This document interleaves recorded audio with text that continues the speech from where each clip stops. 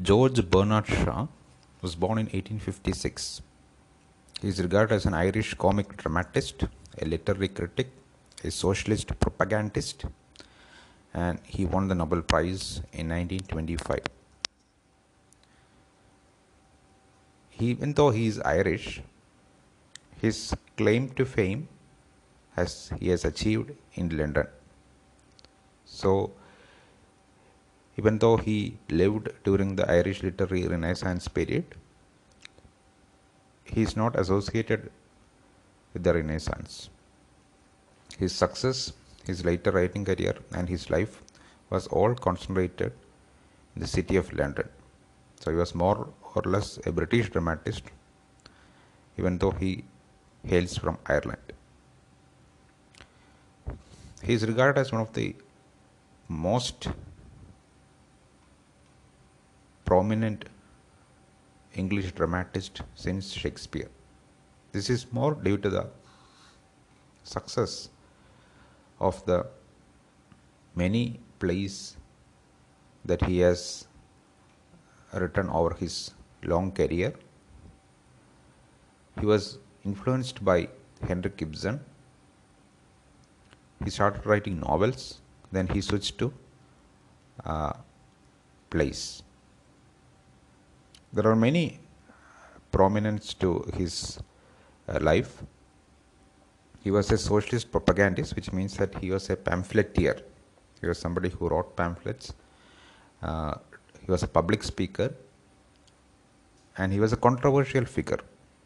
He tried to be in the center of attention by his controversial views on a number of topics about vaccination, about politics, about women.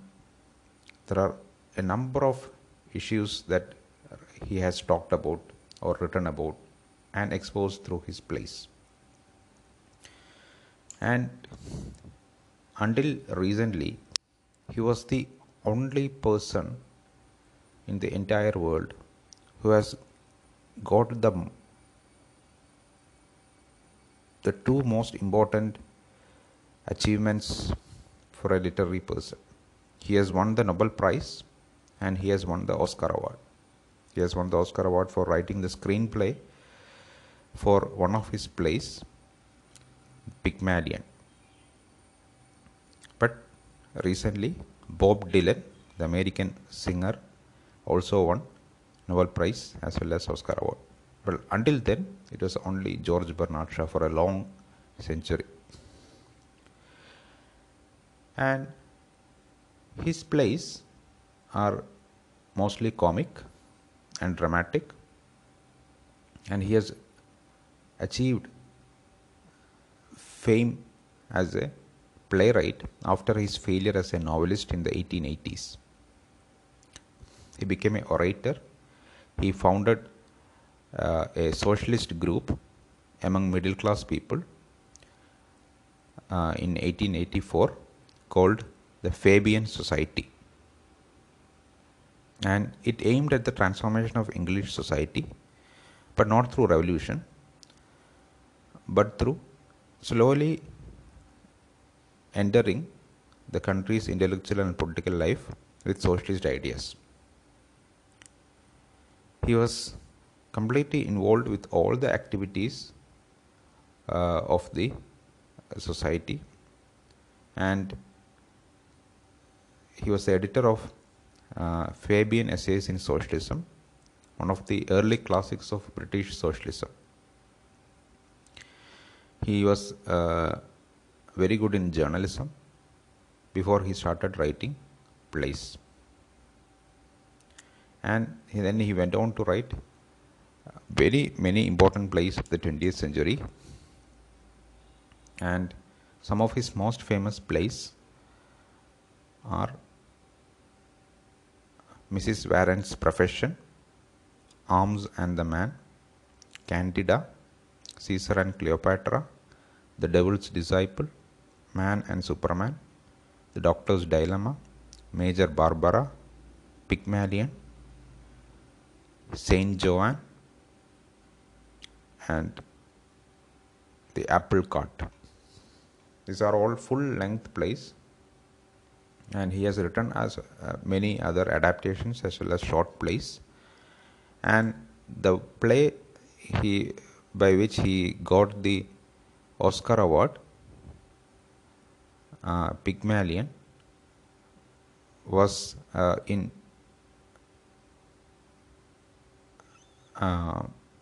Hollywood, My Fair Lady. You might have heard the name, My Fair Lady. So this is the general biography of the author. He was a very political person. He was a very controversial figure, and he had very many ideas about society, how to go about it. He was famous for his witticisms and satirical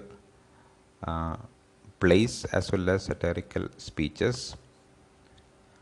He has written controversial statements about all kinds of things around him. He tried to be the center of attention always by his oratorial skills as well as with his plays. But apart from that, he was famous to introduce a new kind of realism into English language drama, and he used his plays as vehicles to disseminate, to spread the ideas of religion, politics, and society. His reputation as a dramatist extended beyond his death at 1950 when he was aged 94. So this is a general biography of the author George Bernard Shaw. The play that we are going to look at is titled The Apple Cart. It is not one of his famous plays, but it is a relevant play, and the subtitle of the play is A Political Extravaganza. This is a play which was written in 1928. This play is a satirical comedy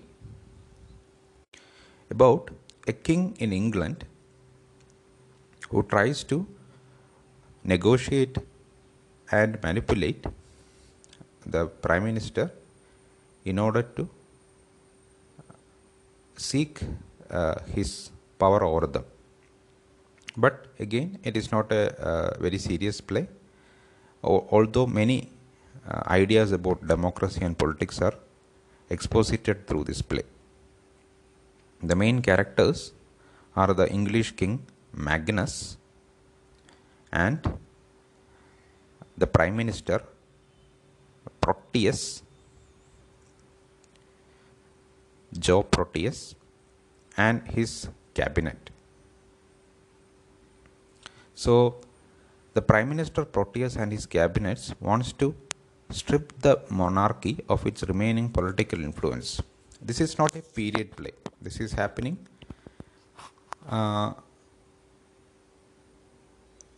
in fact, it can be seen as a futuristic comedy that shows the inner conflict that George Bernard Shaw himself had of radical politics and his mistrust for the common man's ability to govern himself. So democracy is basically people governing themselves. But can a common man govern himself? Is one of the questions that he tries to ask through this play. So here the prime minister, who represents democratic politics, is opposed and won over by the king Magnus, who represents monarchy. So in the 20th century, it sounds very odd that democracy is overtaken by monarchy. So is Shaw trying to say that monarchy is better than democracy? We have to see the play to understand what Shaw is exactly trying to tell us. As I mentioned earlier, the play presents a controversial idea. Here, a monarch is shown superior to the democratically elected leader. So let us look at the play and see what Shaw is trying to present here. So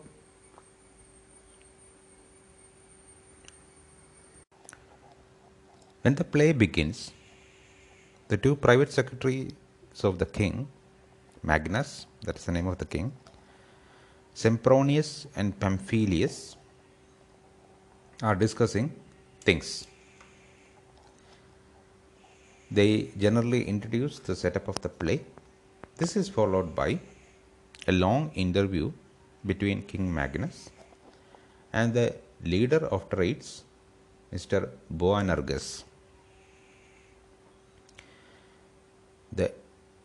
This soon develops into a full stormy meeting by the king, the prime minister, and the cabinet,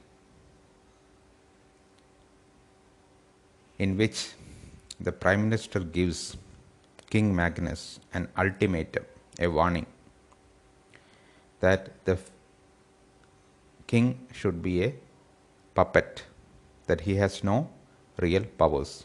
He cannot hold a meeting, he cannot hold a press meeting, he cannot meet the press.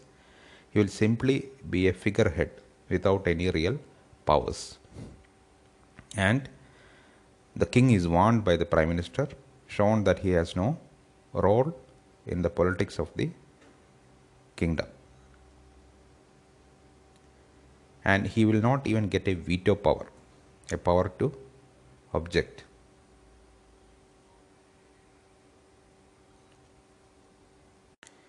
And if the king doesn't allow this, the entire cabinet, including the prime minister, will resign and the country will be in disarray.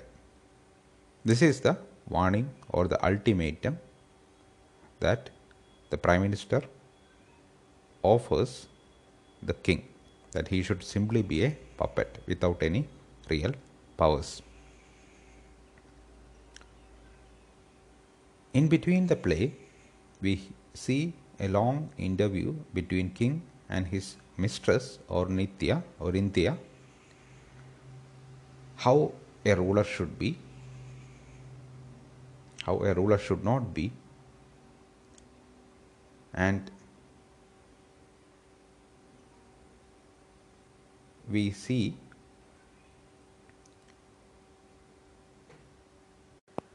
in the second half, we see Queen Jemima, who wishes to rejoin the Commonwealth. Another meeting happens, this time also very stormy, lot of discussions, and the king answers to the ultimate that the prime minister offered earlier. He gives an ultimatum to the prime minister that he is abdicating from the kingship and he is going to start a political party and he is going to take part in the election, that he can win and form a cabinet under his prime ministership. So the king is saying that I will also become a Democrat. I will abdicate my throne. I will form a political party. I will take part in the politics. I will take part in the elections and I will become the prime minister and I will form a cabinet under the democratically elected government.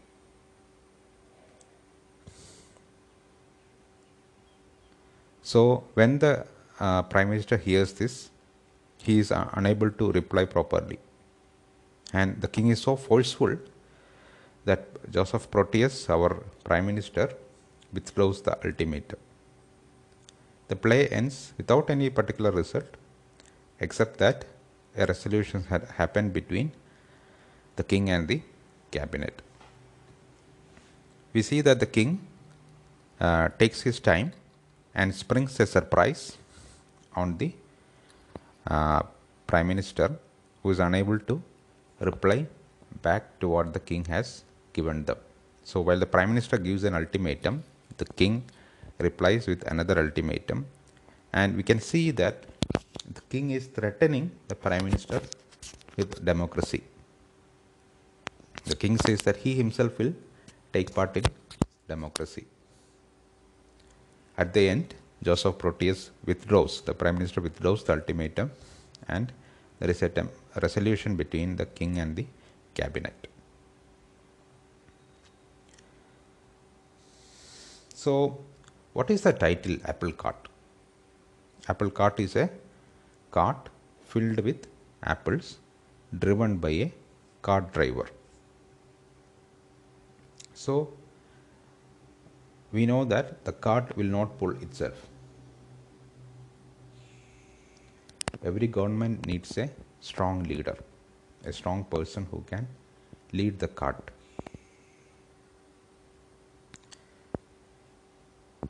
There is a fight between king and the prime minister here. It is to decide who will drive the apple cart. Here apple cart means the government. Who will drive the apple cart? Who will drive the government? It cannot be both the king and the prime minister. It can only be one person. King Magnus is a very wise person. He is a very clever and cunning person. He is better than Joseph Proteus, the prime minister. At some point, the king and the prime minister comes head on. The prime minister asks during the play, if two men ride the same horse, one must ride behind. So which man must ride behind? The king behind the prime minister or the prime minister behind the king? Here we can see that this is a question of strength in leadership. And here we can see that how Shaw looks at government as such. You can see the apples represents the politician, and the prime minister drives the apple cart for his own benefit or his own interest and for his own profit. They are not interested in the welfare of the people. They are only interested in themselves. So, in a democratically elected government, it is simply a cart which is used by the prime minister in benefits of his own interest. So, we can see that how this play can be very topical, even though it is set in the future and was written in 1920s. You can see that it is very topical because it also deals with a pestering problem in democratically elected governments. We can say that people have chosen their government, but the elected government may not always rule the way people want it. So, Shaw has inherent dismissal against common people's ability to govern themselves. He was not a fan of monarchy.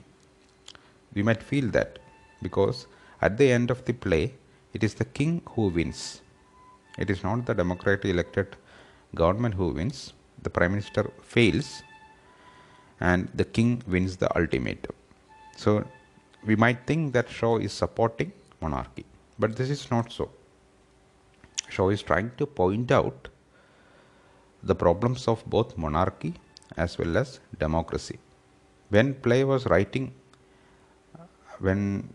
being written in 1929, we can see that democracy was becoming popular all over the world. It was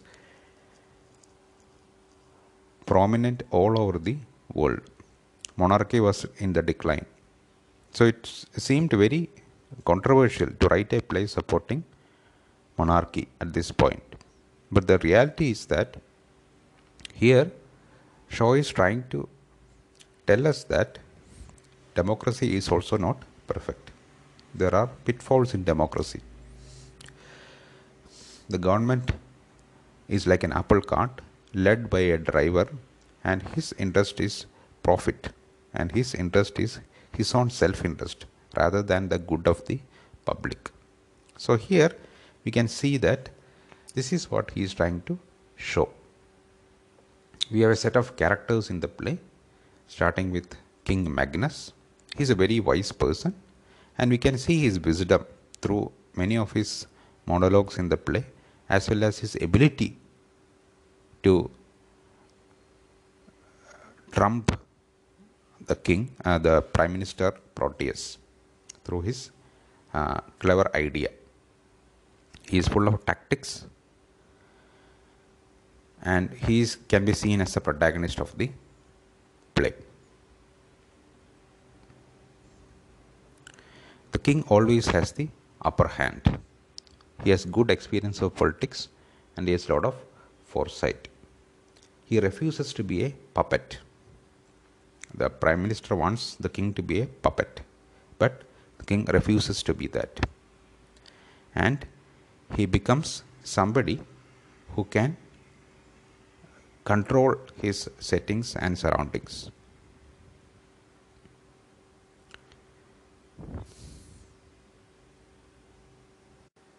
The Prime Minister tries to outwit the king, but he himself is outwitted by the king. He has affairs with women like Orinthia, but even there he has the upper hand.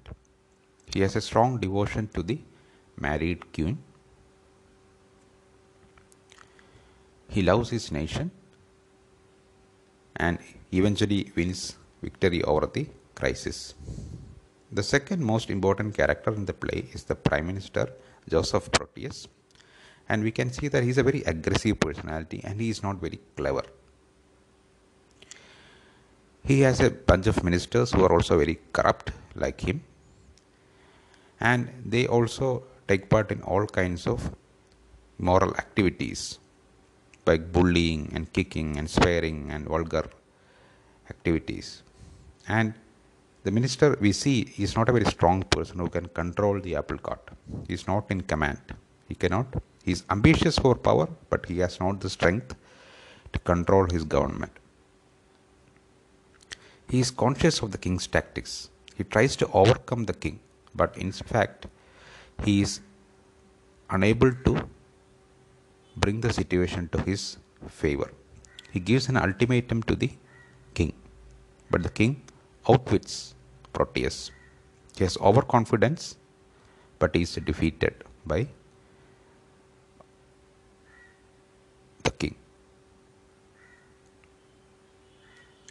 We can see that by the end of the play, Proteus has been completely defeated, his ultimatum has failed, and he is revealed to be a fool who has no strength, no power, and no control of his government. And he cannot even outwit King Magnus, and he becomes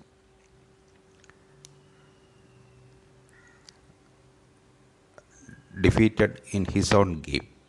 He tried to overpower the government through democracy, and through the subterfuge of democracy, the king outwits him. So we see that he is unable to hold his fort even within democracy. The king plays a game of the pitfalls of democracy, and our Proteus simply falls into it and is defeated. The ultimatum contains three conditions: that the king should not make any public speeches, the king cannot have any more veto power, that is the power to reject any bill that is not favorable. The king also should not try to run the press or give any articles to the press. So essentially, the cabinet, including the Prime Minister, wants the king to be a finger puppet, a cipher, somebody who has no real power, only a figurehead.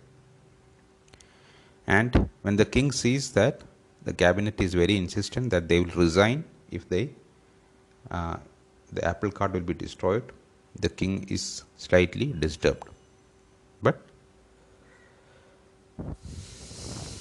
the king has only two options: either resign as a king, or as in he has to abdicate his throne, or agree to the ultimatum and become a puppet in the hands of the Prime Minister.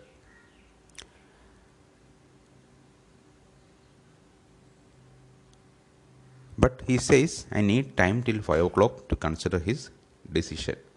So until then, the Prime Minister and the Cabinet does not know what the King is going to do. So they were expecting the King to either abdicate his throne or become a puppet in the hands of the Prime Minister. So the Prime Minister and the Cabinet were expecting that the King would choose either of these options. That the King would choose a third option not in the list was beyond them. This shows the clever and cunningness of the King. He chooses a third option, that he himself will resign and he will start a political party and contest the elections along with Proteus and win the election and becomes a Prime Minister. So here we know that the King is beating the Prime Minister at his own game. The Prime Minister is refusing to concede this because he has a fear that he may not be re-elected against the King. If both goes to elections, both contesting for votes, the Prime Minister, because he is not a very strong person, because he is not sure of his victory, he feels that he might fail in democratic politics if King is participating in the elections. So he shows that he himself has no control or any real power over his cabinet or over the electorate. We can see that at the very beginning of the play there is a humorous and ironic conversation between the two private secretaries of the King, Sempronius and Pamphilus. And here we see that a king must have people and kingdom for rule. A man must have people and place around him for his reason and survival. A man, we say that man is not an island. He cannot stay by himself. He needs people around him. The king needs people. Even a democratically elected government needs people to rule over. And that shows the many pitfalls of democracy and loopholes of democracy that Bernard Shaw wants to present to us. We cannot simply say that here Bernard Shaw is trying to say that monarchy is better than democracy. He is not saying that. He is trying to show the weakness of democracy through this play.